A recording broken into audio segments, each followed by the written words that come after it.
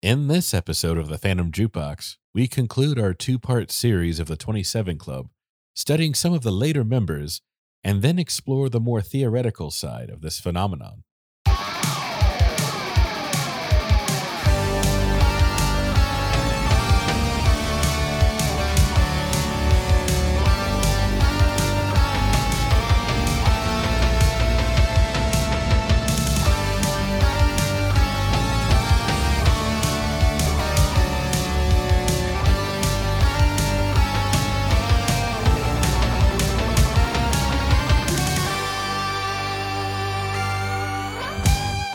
And we're live. Welcome to the Phantom Jukebox. I'm Ty Lindsay. And I'm Joe Shannon, and we're two musicians that dive into the world of music, their myths, conspiracies, and bizarre music history. You can find our back catalog on Spotify, Apple Podcast, Podbean, Good Pods. I know there's a Google one. I'm pretty sure there's a Samsung Free now, I believe. Anywhere that there is a streaming service, we should be there. But if they have a rating feature, as in like you can leave comments or leave stars or whatever the equivalent of, leave us 5 stars and, what do you think of the show? Like, we really appreciate it, and it helps us out a lot on the backside. It really, really does. Maybe give us some ideas of something you really want to see in a future episode. You can also talk to us on Twitter at Phantom Jukebox _, Facebook at Phantom Jukebox. We're also on Instagram at Phantom Jukebox Podcast, TikTok at Phantom Jukebox Podcast, and YouTube. Yeah, just let us know how you're doing. We'd love to hear from you. How are you, Joe? I'm doing pretty good. I thought all day today was Monday, and we're recording this on a Tuesday. Mm-hmm. A Tuesday sometime in the past or future. Whatever. So before we get into like this episode's got some like darker points to it. So I just kind of want to put a disclaimer out there in the beginning. This episode features like suicide, and it's got some substance abuse, a lot of substance abuse parts of it, because of we're going to be getting into Kurt Cobain and Amy Winehouse, and their stories are tragic. So just some helpful numbers for you. If you or anyone you know is struggling with suicidal thoughts, or you're in a really, really dark place and you need to talk to a professional, which highly encourage, call the Prevention Lifeline at 1-800-273-8255, or you can text HOME to the crisis text line at 741-741, which I think is a pretty cool feature. I wasn't expecting them to have a text line, but they do. If you're not, that's pretty helpful. Yeah, if some people just aren't comfortable with calling, and if that's your thing, if you or anybody is struggling with any kind of substance abuse, because that has been a overarching theme with the 27 Club, one way or another. Please call 1-800-662-4357 to talk to professionals on that end. All the numbers are 24/7. They're free, and they've got professionals on the line. Friends are great to talk to.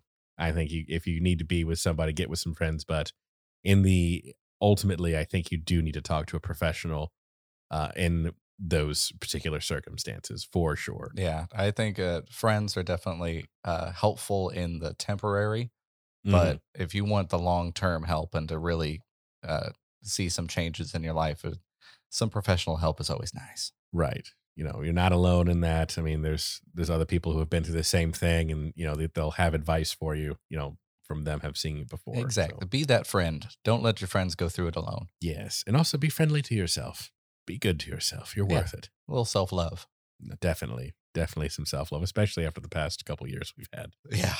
So these are in no means, or by no means, any kind of real dive into their life. These are real short summaries of the relevant information that kind of brings it up to the 27 Club. Kurt Cobain and Amy Winehouse, they need like everybody else that we haven't covered yet, because we covered Hendrix and we covered Robert Johnson already. Yeah. From the 27 Club. They need their own episodes, and we're working them into at some point covering them. Kurt Cobain is most certain. He was already on the list.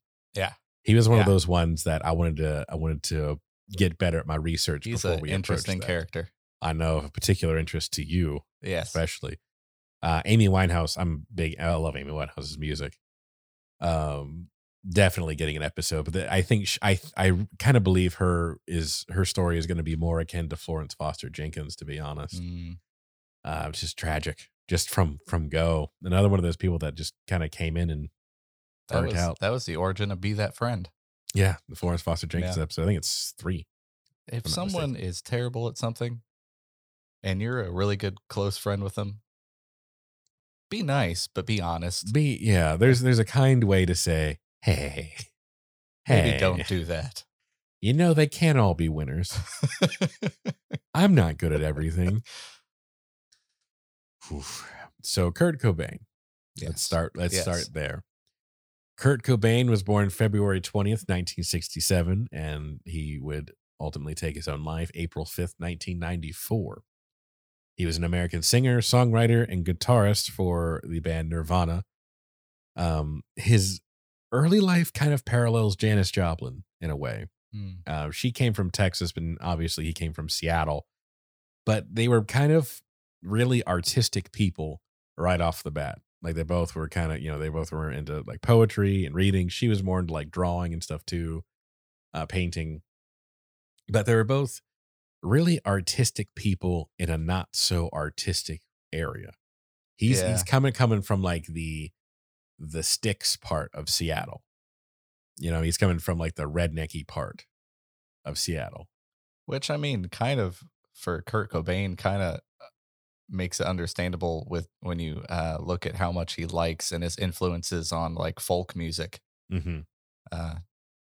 The sticks of Seattle. Yeah, just kind of like a old country town in Seattle. And his dad did, maybe not even just his dad, but long story short, his home life was not so great because I think he considered himself more feminine in ways. Like he was more of an artistic type guy. He didn't do football. He didn't really care for sports. He liked artsy stuff. I think he had like a lot of like lady friends.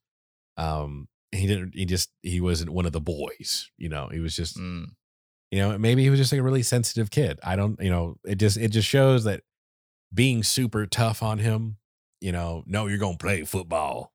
Not the best move. It doesn't work. It doesn't work for, I don't know if that works for anyone, but it certainly wasn't going to work here. Yeah. So his home life, in his mind, he hated his home life. So he'd wind up quitting school. And then I believe at least weed enters his life around the end of when he quit high school and things like that. So he wasn't doing anything super hard just yet, but he was certainly beginning. Yeah. I mean, especially around that era. Yes. Getting into weed at that time wasn't like, oh, what are you doing? Yeah, it was it's pretty common. It's like acid in the 70s. It's like, oh, big surprise. You saw God too. Whoop-de-doo. 1985. I wanted to point out at 1985, he would see some happier times. Because when I did the research on him, it just never really seemed to get better. Yeah. At least in the documentaries I was watching. I didn't watch Bleach for this. Yeah. But because that was more of a specific bio to him, and I needed enough information on him, but I needed it to pertain back to the 27 Club, like what ultimately comes back our way. Okay. And he would have some happier times in 85, late 80s. I think he moved in with like an aunt that had a kind of a recording studio, home studio kind of situation. So he was able to kind of like begin his musical journey around this time, and it was really a good outlet for him. Like that was what he needed to do. Yeah, that's cool. I mean, obviously he formed one of the most famous bands of all time. So he'd form a few bands, and he really got to work on like his songwriting skills, his musical chops. Whenever I listen to Nirvana, I don't really get like guitar virtuoso, but I mean, he was a decent rhythm player, like singing and playing guitar. Yeah. Or any instrument is difficult. And I think he did a good job at that. I saw him in a catalog with like Randy Rhoads, and like, these are two different people. Yeah. No, I mean, I don't think Randy Rhoads really had much of a singing voice, but he was doing like neoclassical type stuff on guitar, and he'd brought in like the shreddy guitar era, Yeah. or the guitar virtuoso era. No, thank you, Nirvana. Like Kurt Cobain's not on that list. Yeah, I'm not trying to compare them, but I mean there are a lot of examples through the lesser known Nirvana albums and records that really did have some pretty hardcore riffs and pretty cool like playing styles, but those were never the hits. Oh So they yeah, never no, got we talked about it. Was it Beethoven? We talked about like the singles mm, of an album are never the best songs. yeah. Cobain really got to work on his musical chops here. Like his passion for it was obvious. Um, and for one reason or another, in the early '90s, we enter the heroin era for him. Mm, Like pretty early on, even before the music stuff really kicks off, because he formed some bands, they dissolve, form another band, they dissolve. I think one was called Fecal Matter, hmm, which was the one that kind of stayed around for a while. That was never, I don't think it ever really had a chance to take off, but he learned everything he needed to learn there for Nirvana there, okay. in a Yeah. way. Like there was of the bands that he just kind of formed and would eventually dissolve, that was one of the most important ones Hmm, that kind of let him go, oh, okay, this is my sound. This is what Kurt Cobain sounds like. yeah. So he in the early, like really early '90s, he starts heroin. He tries to quit, but he kind of like immediately kind of goes back to it. He there's only kind of like a brief window where he wasn't on heroin in the '90s. Mm. That's man, from what I've heard, that's one of the drugs that like people stay on for so long because once they try to quit, the withdrawal symptoms are almost worse than the symptoms after taking it. Like, Yeah, I hear it's a bad one. yeah. I mean, they're all bad, but I hear that one's pretty bad. Nirvana bassist, and you're gonna have to forgive me for this guy's last name. Nirvana bassist Chris Novoselic, Oh, yeah. I never really knew how to pronounce that either. Novoselic, or Christ, commented in an interview. He, talking about Cobain, was always he was out of his mind on heroin. I remember seeing him in those days, and he was loaded. Mhm. So, in March 1994, while in Rome on tour, he kind of has this breakdown on stage at one point. Like he smashes his guitar and kind of loses it a little bit, and he has just like a nervous breakdown for one reason Yeah. or another. Yeah, because I think he was one of those people, also like Joplin. Um, she just didn't really. She would kill in like bars and kind of smaller venues. But one of the things I read is when she came on to like Woodstock, she was scared. Like one of the like, she had a lot of stage fright. And it's one of the reasons she drank and did so much heroin, Mm, was to try to like loosen up to get on stage. yeah. And she would say like the Southern Comfort thing, drinking all that whiskey was to loosen her up a little bit. And then I think it just becomes habit forming.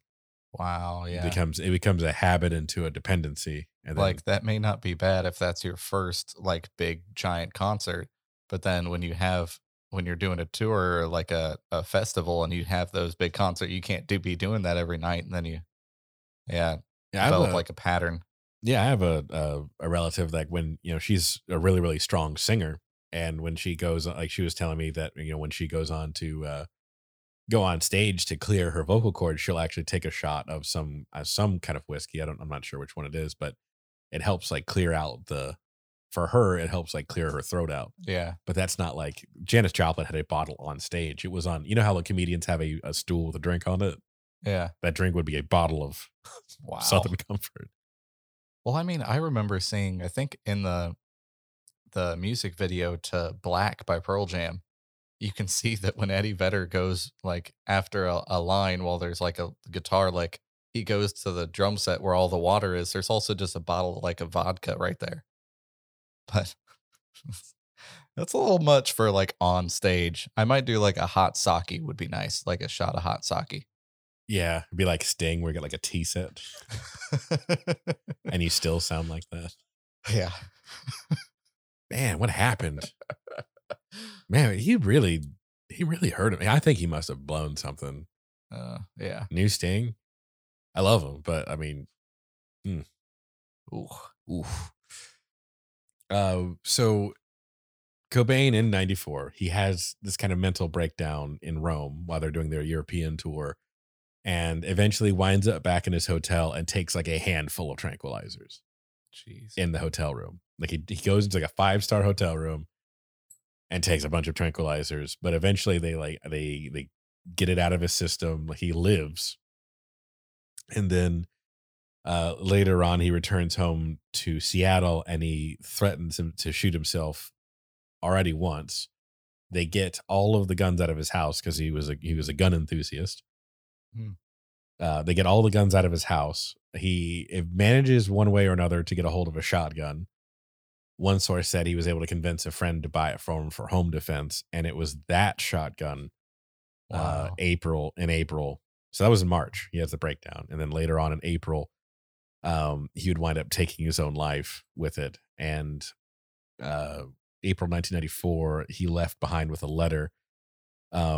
He left behind a letter that would say that one of the reasons that he did this was because that his creative process was just like he lost his love for music.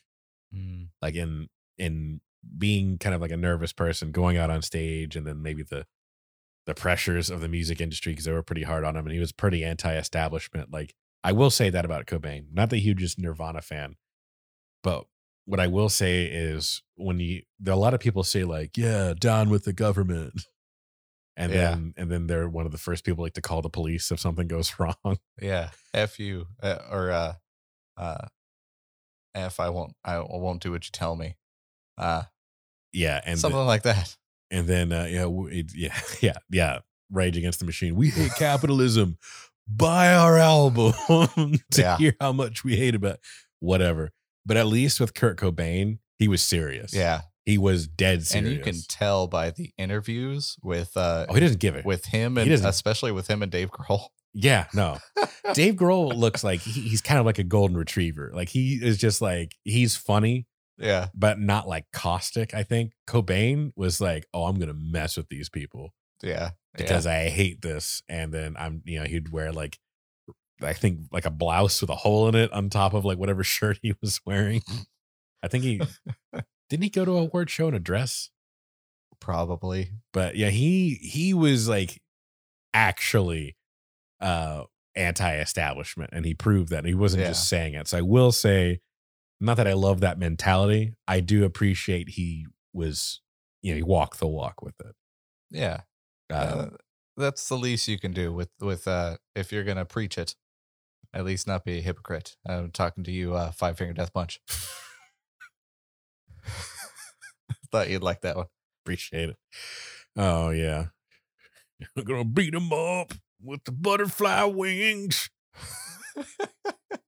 I'm beautiful. I would. You know what? I wanted to. You know what? I want that. I would actually buy that single if Five Finger Death Punch did that. If they were just honest all of a sudden. Yeah. So like, hey, we're not so tough. We're kind of just normal guys. We're not gonna punch the devil. We're just kind of mad about taxes right now.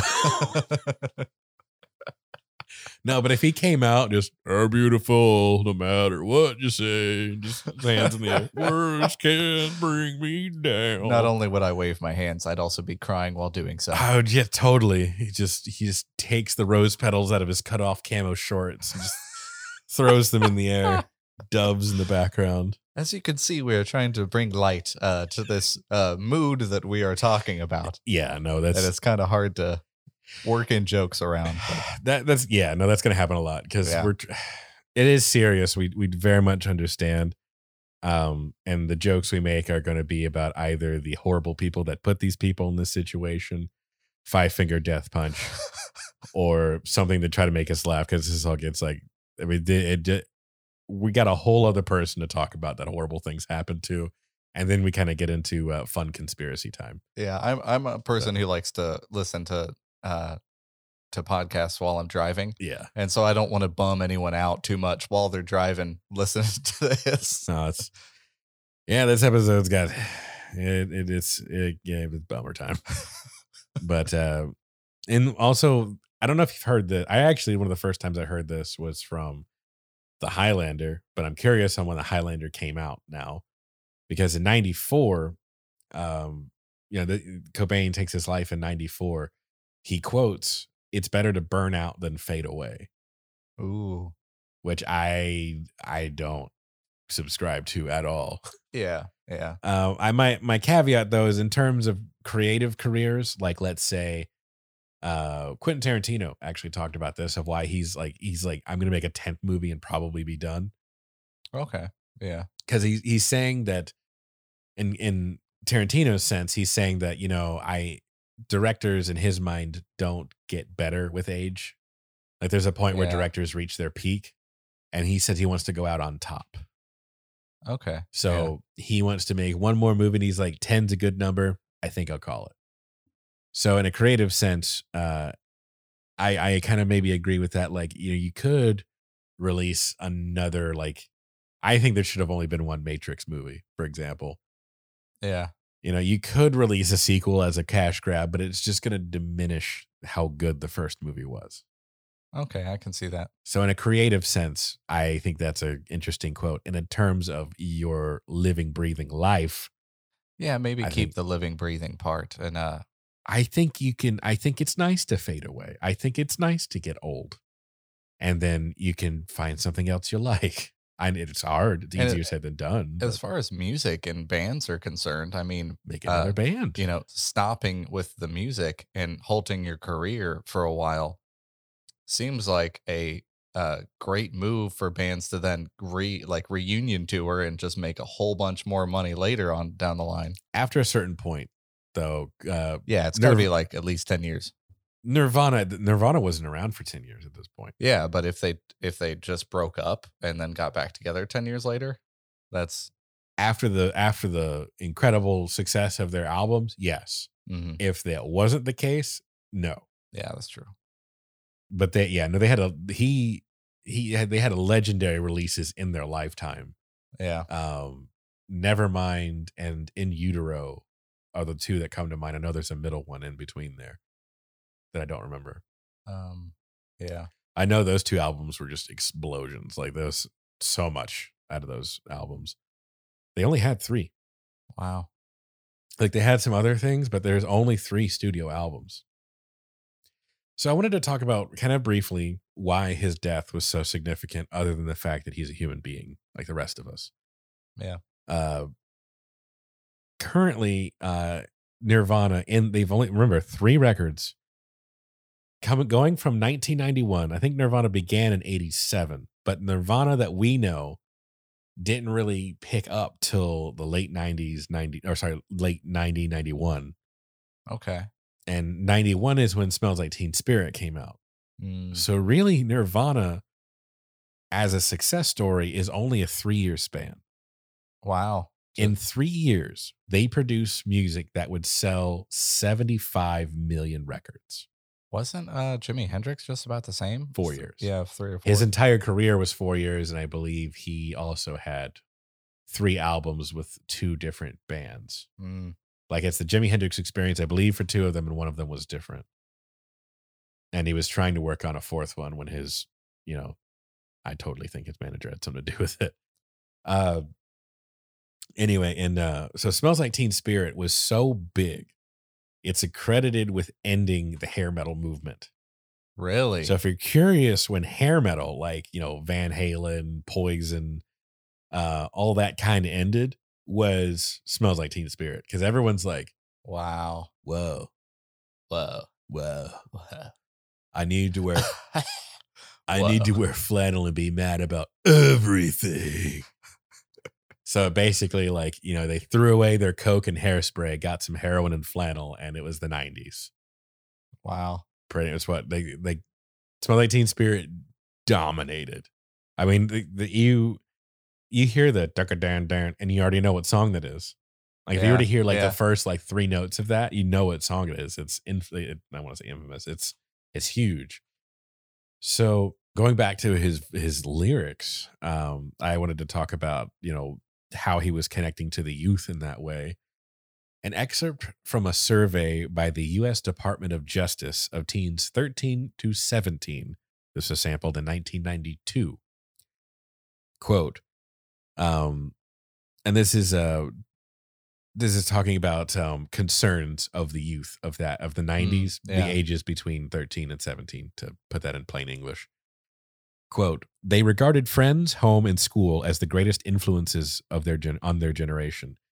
They regarded school grades, career uncertainties, and growing pains, fears, and getting along with their parents as the most important problems.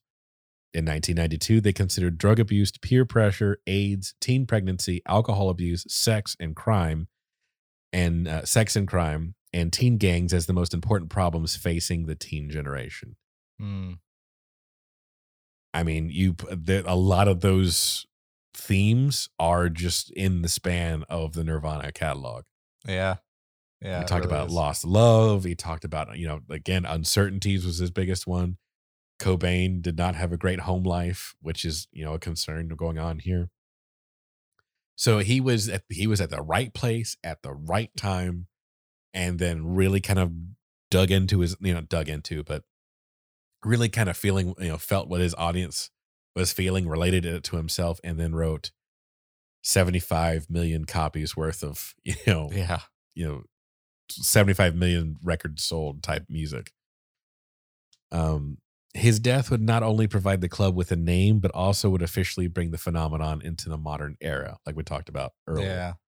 So, people were kind of forming some weird things like, man, isn't it weird that Joplin, Brian Jones, and all these people passed away back to back to back, and then Kurt Cobain passes, and then his mom, talks about, not wanting him to join that club. Then people are like, okay, it's called the 27 Club, and Cobain and these other 4 people are in it. How far does it go back? It starts in the 90s. It starts at basically 94 is the true birth of this phenomenon. Speaking of very, very, very sad, we're getting into Amy Winehouse. Yes. She was a British singer, songwriter, and musician, hugely influenced by jazz and later by 50s girl groups. So in the beginning, she was just kind of like doing a jazzy thing, and she looked like, not like looked like, she dressed more like normal, I guess, like what we would kind of think a pop singer would kind of dress like. Okay. But the Amy Winehouse you're probably thinking of has like the cat lines and like the beehive hairdo. Yeah. Which would come later with like when the 50s girl groups, that influence kind of came in, because her sound went from being just purely jazz and it had more of like a 50s pop influence into it, like back it's not Back to Black, not Back in Black, but Back to Black. Yes. That album is certainly more girl, like 50s girl group than her previous album, Frank, what it was called. I mean, Frank is called that from Frank Sinatra, like this kind of big jazzy number.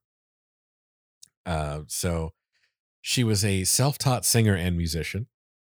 She would actually at 12 win a scholarship for she did a cover of I can't remember the name of the song, but she did a cover of a song that got her a scholarship, and she would be there for a while and she would get some formal training there. But before then, so from whenever she got into music to 12 was all on her. Wow. And then she, that's just raw talent going in. Just listening to music, like her dad sang to her a lot. She developed an interest in it very, very early. And then just like that was her focus. And she was just naturally good. Got some formal training for a while. But ultimately, she would wind up kind of dropping out of the music school, which was sad. She kind of had like a rebellious phase going. Like we'll learn a bit about her kind of attitude that kind of would be a problem. Which, I mean, to be that good at 12, was she kind of pushed into music? It didn't seem to be. It did. I think from what I to understand, like she had family that was heavily involved in music. And again, like her dad would sing like Frank Sinatra songs to her. Okay. She was talking about in Yeah. an interview that she would always hear her dad sing Frank Sinatra songs. And she said when she heard Frank Sinatra for the first time, she knew all the words, but she didn't know what Frank sounded like. Huh. She said she knew all the words immediately because, that's what she grew up on, hanging out with her dad.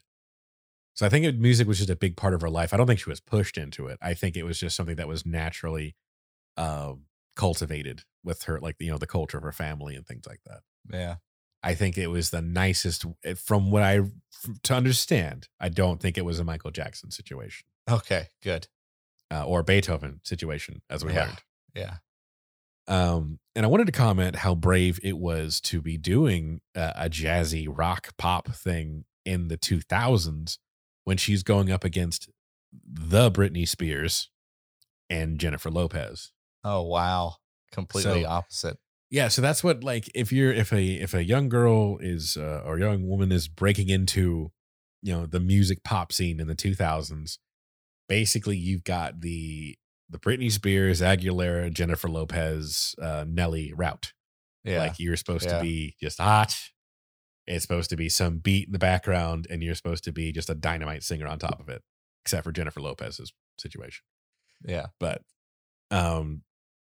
she's like, Amy Winehouse is like, I like jazz. I'm going to do jazz. And I think she was, and also high voices. Britney Spears, Jennifer Lopez, Nelly, yeah. Yeah. all high female voices. But there is actually the equivalent. I do not know the name of it. It is a long Italian word. But there is the equivalent of like a female of what you would consider a female baritone. Right. So you're kind of getting in the Cher territory. Yeah. She wasn't as low as Cher, but she was slightly above it. I think Cher, like, there's Cher, I think, around that area, and then you get to the top end of the male vocal range. Okay. Like, it's yeah. like if you look at it all together, Cher has a lower voice than some guys, but I really like Cher's voice. Yeah. There's a lot of female singers don't use that part of their like a lot of, let's say, pop and famous type singers don't utilize that part of their voice. And Amy Winehouse is like, well, I'm going to do jazz, and I'm going to sing with my lower register, and then do like a lot of like scoops and things like that, where we're out of fashion for at least we're looking at 50 years at this point. Well, I think also that was kind of a smart move at the same time because Oh, yeah. she's not sharing any of the, like, there's no competition. But there's also no market. That's true. So there's a double edge to that sword as being so unique that you stick out. But if you don't have the talent to back it up, nobody's going to follow you. But what she had was just raw talent going in. There is no, also I wanted to say, there is no Adele without Amy Winehouse. So Yeah, definitely. Adele is very much, she does her own thing, but Amy crawled. So Adele could run, I suppose. I don't know what the equivalent would be singing wise, but She could roll in the deep. Roll in the deep. Adele's good. I'm Amy Winehouse fan more so. Mainly because Amy Winehouse lyrics are pretty raw and they're more personal. Yeah. When Adele does go more of that jazzy route, that's the stuff that I like. That Skyfall. Yeah. A lot of people don't like that movie, but I think it's a fantastic movie. Oh, the soundtrack. Mm-hmm. I mean, anything on that Bond list, those soundtracks were pretty fire. Yeah, I don't like Sam Smith's. The Spectre was a terrible Bond movie. I wasn't including that, but yeah. And then didn't Billie Eilish do one? Okay, I kind of stop at Skyfall. All of the stuff, Skyfall and back. It's weird how like the James Bond movies just kind of end at Skyfall. You think that they'd get Daniel Craig for at least one or two more. I love it when they just leave you on a cliffhanger and then never come back to You're it. like, it would be a damn shame if we ruined it from this point onward. So we might as well just stop here. We could take an actor like Christoph Waltz and a legendary character like Dr. No, and then just ruin it at both at the same time. I'm just glad we didn't make another 2 James Bond movies. That's all I'm saying. It's like it'd be crazy if they made a 4th, and I can't even imagine I'm saying this, a 5th Indiana Jones movie. Be crazy if they thought, hey, Sean Connery's dead. I think we can keep this franchise going. You know, I'm just glad we don't live in that universe, you know? What a horrible universe. Ugh. Dark times. Not a bad segue. So Amy Winehouse kind of basically, as soon as she kind of gets into kind of beginning to take off, there's different reasons for it, but ultimately I don't want to get into the specifics of it, but long story short, very early into her career, enters drugs in 2005. And part of it, a lot of it had to do with the stresses of the music industry in her case. Later on, it would say, like, as the crowds got bigger and as the pressure got worse, they would say that she would become more of a nervous performer. So, Yeah. like, that confidence would kind of go, and then she would hers, like, the heroin was involved, and like I think they were able to kind of get her away from heroin at one point, but alcohol was always the one that just like really was hard to get her away from. Yeah, that's knowing a couple people that have went through alcohol, problems. That Yeah. is one that's hard to break for sure. Yeah. Um, the album. So she did actually. Amy Winehouse had two albums. 2003 was Frank, and then Back to Black in 2006. Her album Back to Black won her 5 Grammys in one go, Wow. which tied her for being the like female artist. Like, it tied her with 2 other artists over the history of the Grammys to have done that. There's only like 3, and she's one of them. Wow. She was one of the best like breakout female artists in the United States, I believe, as well. Just from the category of like lady female, Yeah. a lady artist. So basically, really, really early on in 2 albums, like she had a great start and then an even better follow up. So she becomes, the fame gets faster than I think she's able to cope with it. Yeah. So some people are just naturals with handling, crowds and stuff, but she kind of can't. I don't think she could handle it all. Especially with At one already going time. through problems, I Yeah, mean, she had a lot of relationship problems. she wrote that second album with her, I guess, with her, studio saying, maybe you should go back to rehab. I mean, if you're already at that point and then you get even more fame and stuff like that, it makes it even harder to deal with, Yeah. So, um, kind of summarizing the rest of this here, she has like, so she releases Back to Black in 2006, but she's kind of working on more stuff, but I was noticing that she did only have the 2 releases, and she's still touring Back to Black in like 2008 and 9. She's doing like TV performances and stuff, but she has a string of really bad shows, especially from 2009 to 2011. She's either intoxicated on stage, the crowd's booing her, people are walking out of the concert. Wow. She can't like stand upright. She'll get mad because she's having, she's struggling on stage. It's pretty bad. Like there's reports of it, and then like it's no longer. I mean, it hasn't been for a while, but it's certainly like a worldwide understanding that Amy Winehouse is going through something right now, and there's probably a problem. Yeah. So that's what's just super embarrassing, I imagine.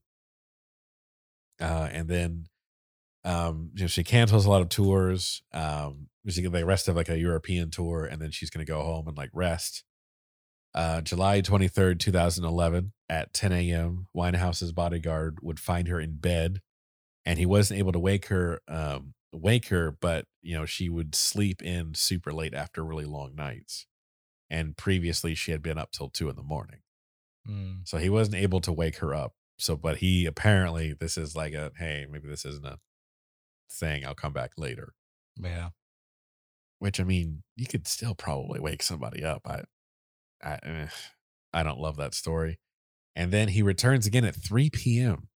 And he called an ambulance once he couldn't wake her up a second time. She was in the same position, and he wasn't able to wake her up at that point. Oh, wow. Yeah. So the ambulances arrive, and she was declared short. They reported her dead very, very soon after that. She was already dead there. Mm. Ultimately, later on, I believe it was 2013. It was called misadventure at first, and then in 2013, it was officially called alcohol poisoning. After they were asked to look into it again, her blood alcohol levels were 0.416% Hmm. At the time of death, 5 times the legal driving limit. Wow. 0.15% is considered pretty drunk. Yeah.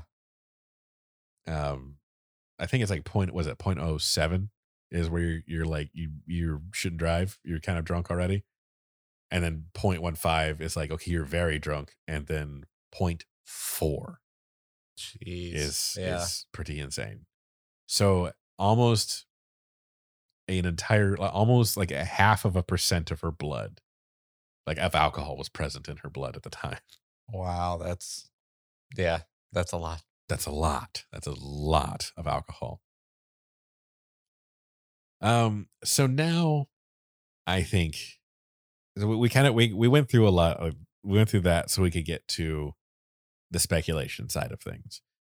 Between Cobain and Amy Winehouse, that's kind of more of the definitive information about the 27 Club. Okay. Yeah. Now we break into the speculative side of things. There's a lot of theories of how some of the famous people died, but we're focusing on everything. Like everything beyond this point is a speculation or theory. There's a lot of them, but these are some of the main ones that pertain to the 27 Club as a whole. Okay. Yeah. Individually, like Brian Jones, like there's like a cop conspiracy with Hendrix, there's a murder conspiracy. Yeah. Jim Morrison may still be alive, that kind of thing. Those are all individual theories. Brian Johnson, we already covered his Robert Johnson, sorry. Robert Johnson, yeah. Robert Johnson, we already covered his some Yeah. conspiracies around him. Yeah, the deals with the devil, like the forming of the Crossroads myth. So those are individual myths. What we're going to look at is the 27 Club as a unit. Okay. The myths surrounding the entirety of the club. Okay. Or theories around there, such as. And we had talked about in the previous episode, after Amy Winehouse's death, that there would be a scientific study done to see if famous, prominent artists were more likely to die at 27. Because they're like, okay, this is kind of ridiculous. Let's spend some government money on this. So this is from the British Medical Journal. Mm. Like this is a accredited, this isn't crystals.org, bigfoottinfoilhat.net. This is a respected medical journal, right? Doing this study. Yeah. And it's done mostly with like numbers. So no like blindfold tests or anything like that. This is a crunching of numbers. So the British Medical Journal published an article in 2011 following Amy Winehouse's passing. And the study was to find out, they grabbed a study set of British musicians whose albums topped the British music charts between 1956 and 2007. Okay. So that's their data set of where they're going to pull from. Of the 522 musicians, only 3 had died at the age of 27. Out of all the musicians of that particular data set. The same number of deaths occurred in other ages as well. So beyond 27. Yeah. There were other like patterns, quote unquote. Not like patterns, but there are other clusters of them. Yeah. So to expand this, they would add to the data set. They would expand the data set to get more like nuanced data. So they would go from musicians from 1950 to 2010, and which would expand the set to 11,000 musicians. So they would they did like a first set, and then only showed that 3 musicians died at 27 out of the first 522. Yeah. And then they're like, okay, let's just grab everybody from 1950 to 2010 that's a musician. So that very much widened the parameters to allow more people in to get more data. Okay. So it's kind of like a test one at first to see if this was something they're going to keep getting into. And the results weren't what they needed, so they expanded it. So out of the 11,000 musicians, how many musicians do you think they noted that had died at 27 years old? Out of 11,000, how many do you think it was? 11,000. Yes. 500. It was 3. So if I'm doing some quick maths, Very quick math. which I'm not good at, I'm going to say that around 1,000. 144 died at 27. That's still a lot. That's 1% of the Yeah. musicians. The highest death rates were actually at the age of 56 at 239 people, musicians specifically. Yeah. It concluded that there wasn't a unique spike that people had thought with 27. That wasn't a unique number. And if you put all the data, if you're looking at it at just famous people dying at 27, yeah, it looks unique. But if you take all the people that could go into that category, like all the people that could have potentially that happened to, and compare it with the other numbers of people that are older or younger dying, basically the conclusion that scientifically there's nothing to say that this is a unique occurrence. It just looks that way because we're looking at it like we're only seeing a couple people, but really in the grand scheme of things, it's not. It's a pretty small number. They also found that the majority of deaths were self-inflicted in some way. Would that be alcohol or by drugs, namely heroin, and then self-harm. So alcohol, heroin, and then any kind of self-harm type stuff were like the big 3, let's say, that appeared the most common. Yeah, that's so it all kind of what we're kind of saying now, like drugs and alcohol being kind of a reoccurring theme. It may seem kind of obvious now, but at the time, this wasn't something that had been really studied. Our kind of like familiarity with it now comes from studies like this that happened previously. Okay. So it was less of an obvious thing then. That was probably our most accredited study of this. Data, numbers. Yeah. Medical journals. I called this section Other Theories High and Low. Okay. Inquisitive minds outside the realm of science have also stepped up to the plate to try to solve this mystery. Oh. So take everything we had with science and statistics and just let it go. Throw it out the window. Okay, yes. We don't need that anymore. It's already gone. It's already gone. First up to bat is deals with the devil. Kind of bringing back our guy, Robert Johnson. This is the belief that all musicians have sold their souls to the devil for their talents and fame. A lot of Johnson's songs had devil themes and references, which we go into extensively in our second episode of season 1. But for example, Crossroad Blues, literally going into detail about him going to the crossroads and making a deal. Yeah. Just short of having a checklist.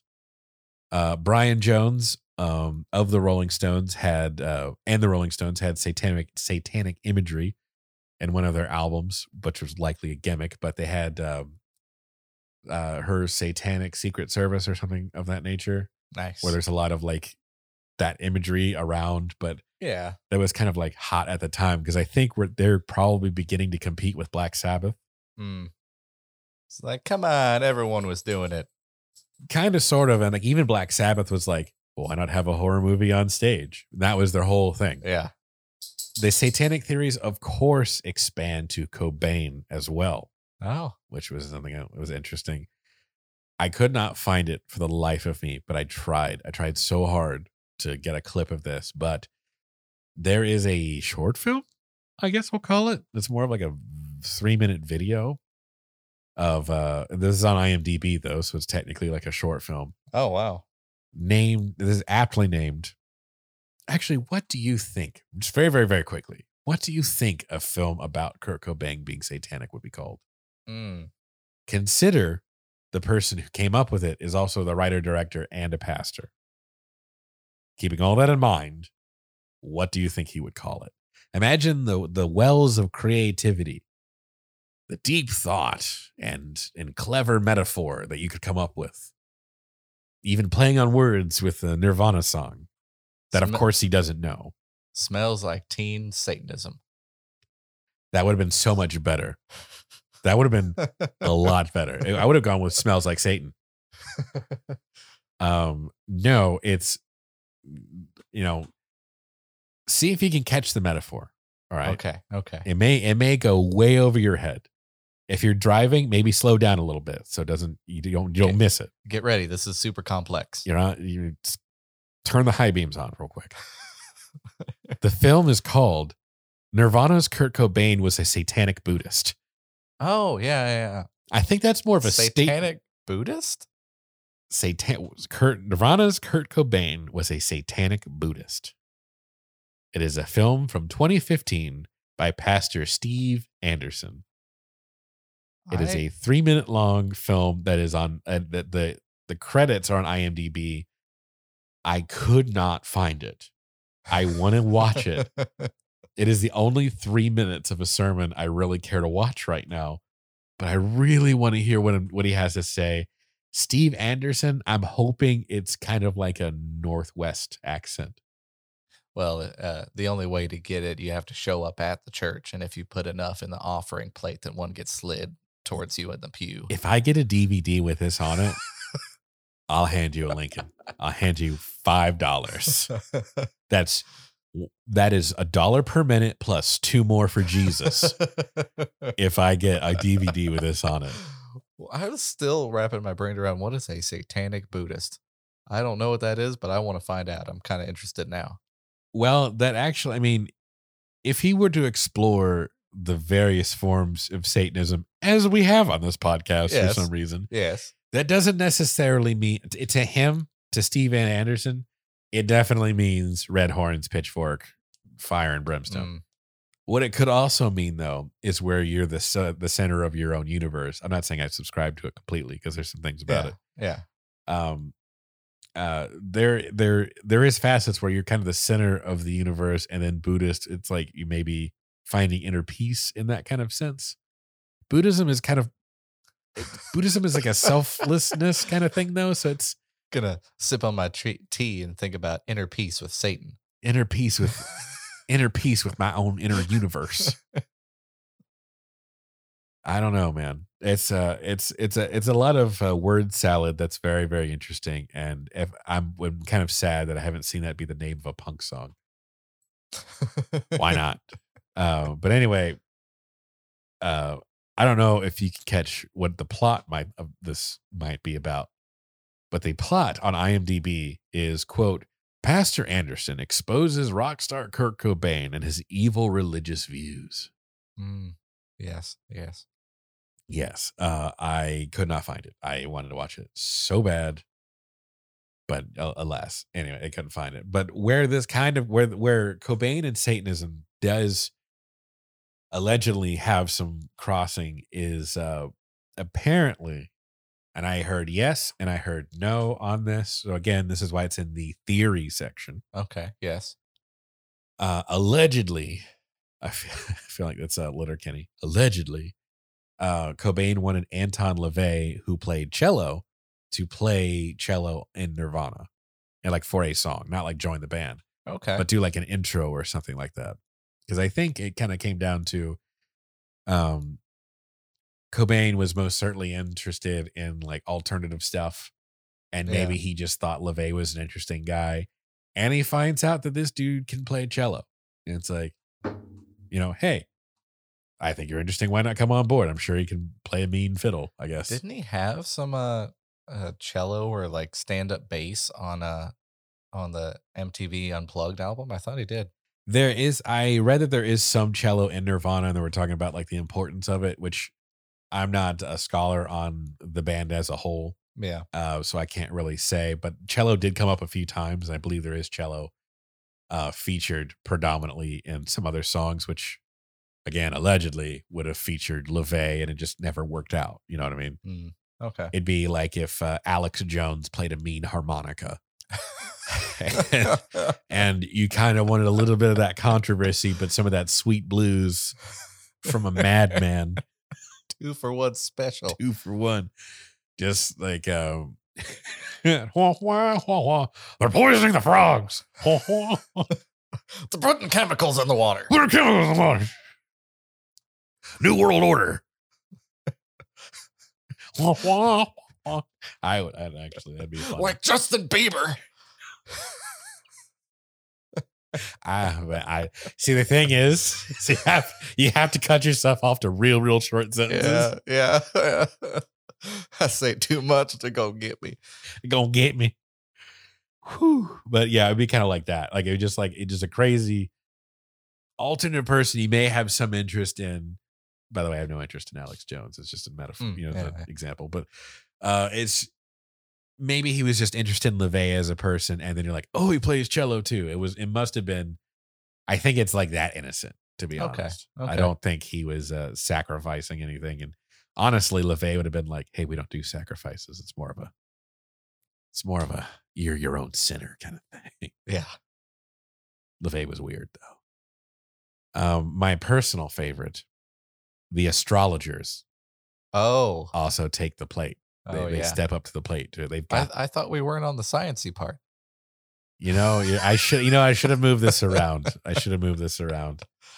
That's such a Libra thing to do. Okay. See, Dakota is like doing research, and then she had headphones on and was trying to see if she was going to listen. I just got a hard stare. Hard stare. I know, just saying some garbage. I am a Libra. Oh, that was a guess. You were true. Oh, really? I didn't know. I'm Scorpio. You knew. That's how you knew. You know what? You just know me too well. Mercury's in the right spot. We've been doing this. We've been doing this podcast too long. You just got to know me too well. So the Astrologers come to the plate. They believe the 27 Club is tied to something called Sadi Sati. Yes. SADESATI. I believe that's the type of tea I'm drinking. Yes. Which is a Sanskrit word meaning the return of Saturn. Saturn's placement in certain areas is said to bring difficulties, disappointments, and self-denial into a person's life. Apparently, its influence can begin to affect a person near 27 years old. The effect is stronger on artists who are more susceptible to emotional damage and could lead to self-harm in some cases. We talked about in the previous episode that, the one thing they do are kind of like getting on here, which I think is somewhat accurate, is I do think the artists we're talking about are really just, they're so into their craft. And you actually said something about you're putting a lot of yourself into the work. So people not accepting the work is kind of not accepting you, a piece of you, and then kind of getting in your own head. It'll affect your own self-esteem. It's like, what about me is wrong? Why didn't it work? And some people just not taking it, taking blows like that very well. I mean, nobody likes to be critiqued by the Simon Cowells of the world, but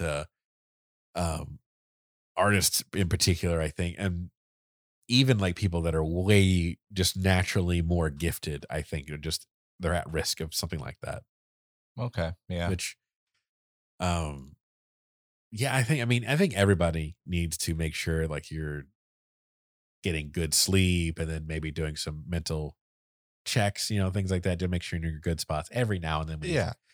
When you think so, but I think especially if you're a very in tune with your artistic side type person, like that's your life. I mean, there are those. To be like Janis Joplin, Jim Morrison, Hendrix, it's a different level of artist.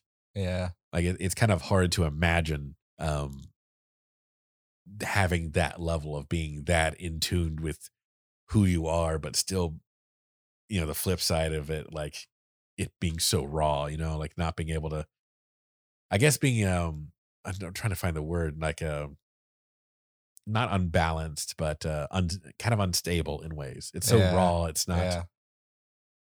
I don't know, lots of insecurities built around like yourself is wrapped into your talents kind of thing. Yeah, I can see that.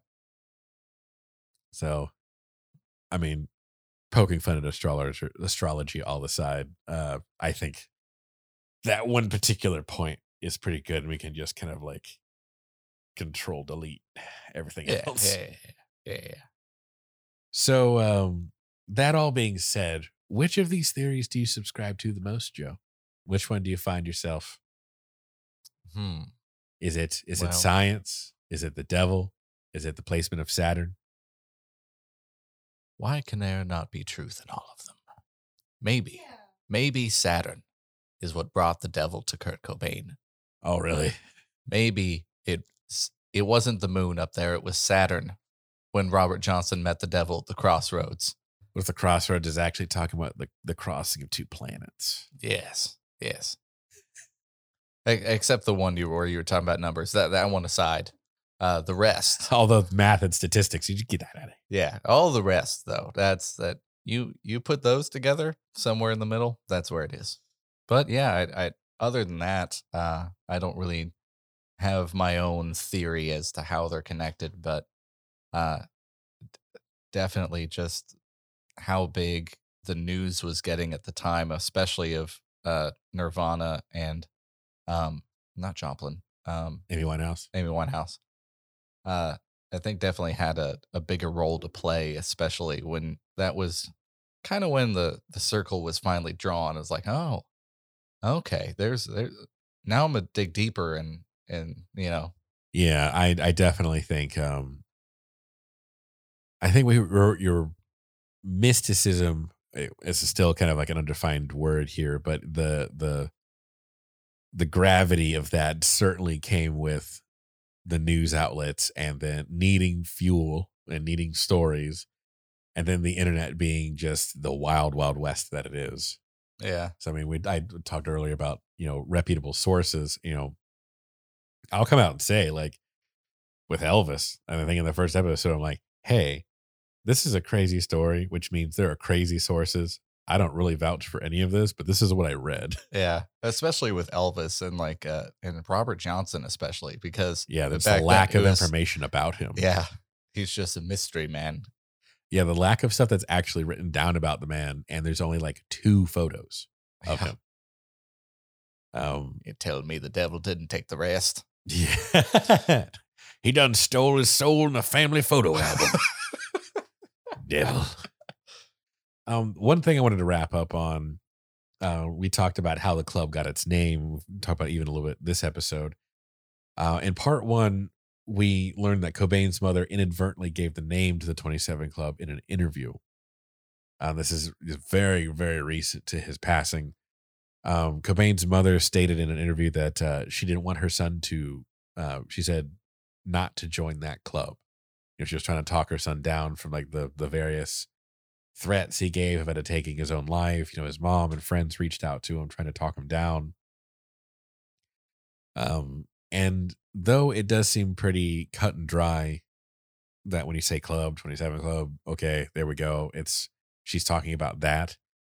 But the 27 Club came from this interview.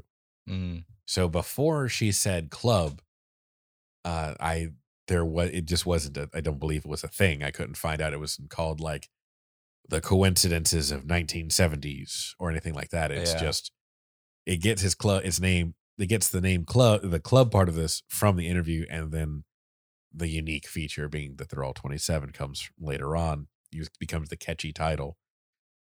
So she didn't know to call it that. So what she might have been referring to is some previous family tragedies that had happened in the Cobain family.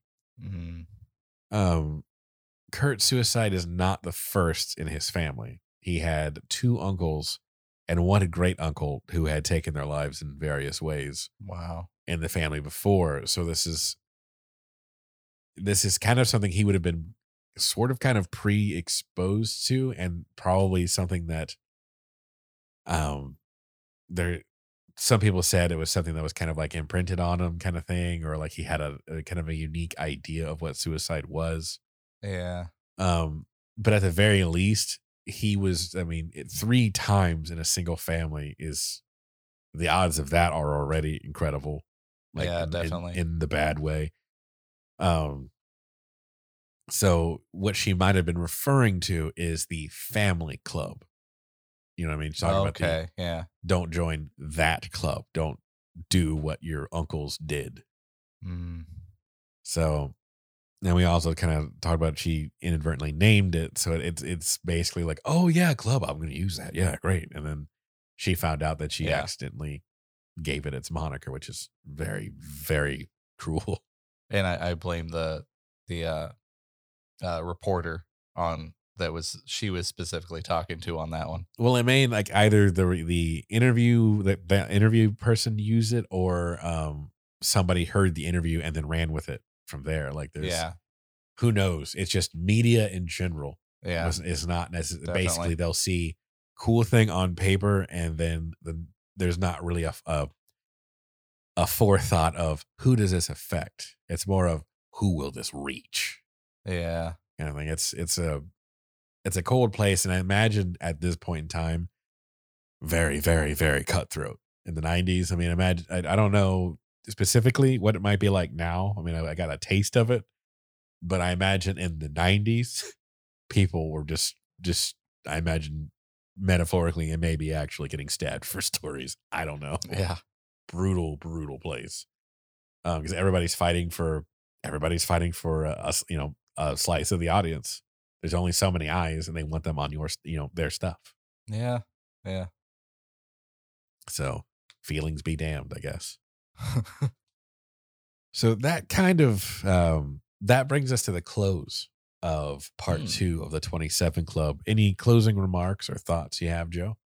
Man, yeah, I don't like calling it a club. I mean, when you really going back and No, it's what they called it, and yeah, to keep it from getting confusing. I mean that's one of the things we talked about in episode 1. I don't like calling it a club because it's not a thing you join per se. It's a thing you wind up being a part of. Um, in certain circumstances, and that's just what everybody called it, and to call it something else just makes it confusing. So yeah. But in truth, it's just a group of people that we lost too young. it's yes, a lot of people that likely had a lot more to give. I mean, Hendrix in his case was already working on new stuff. Brian Jones was Yeah. working on new stuff. Jim Morrison was cleaning himself up Mm. from like his rough years. Um, Janis Joplin was kind of going strong. Like I think they were gonna. I think she was gonna. She tried at one point, but she was kind of constantly living hard.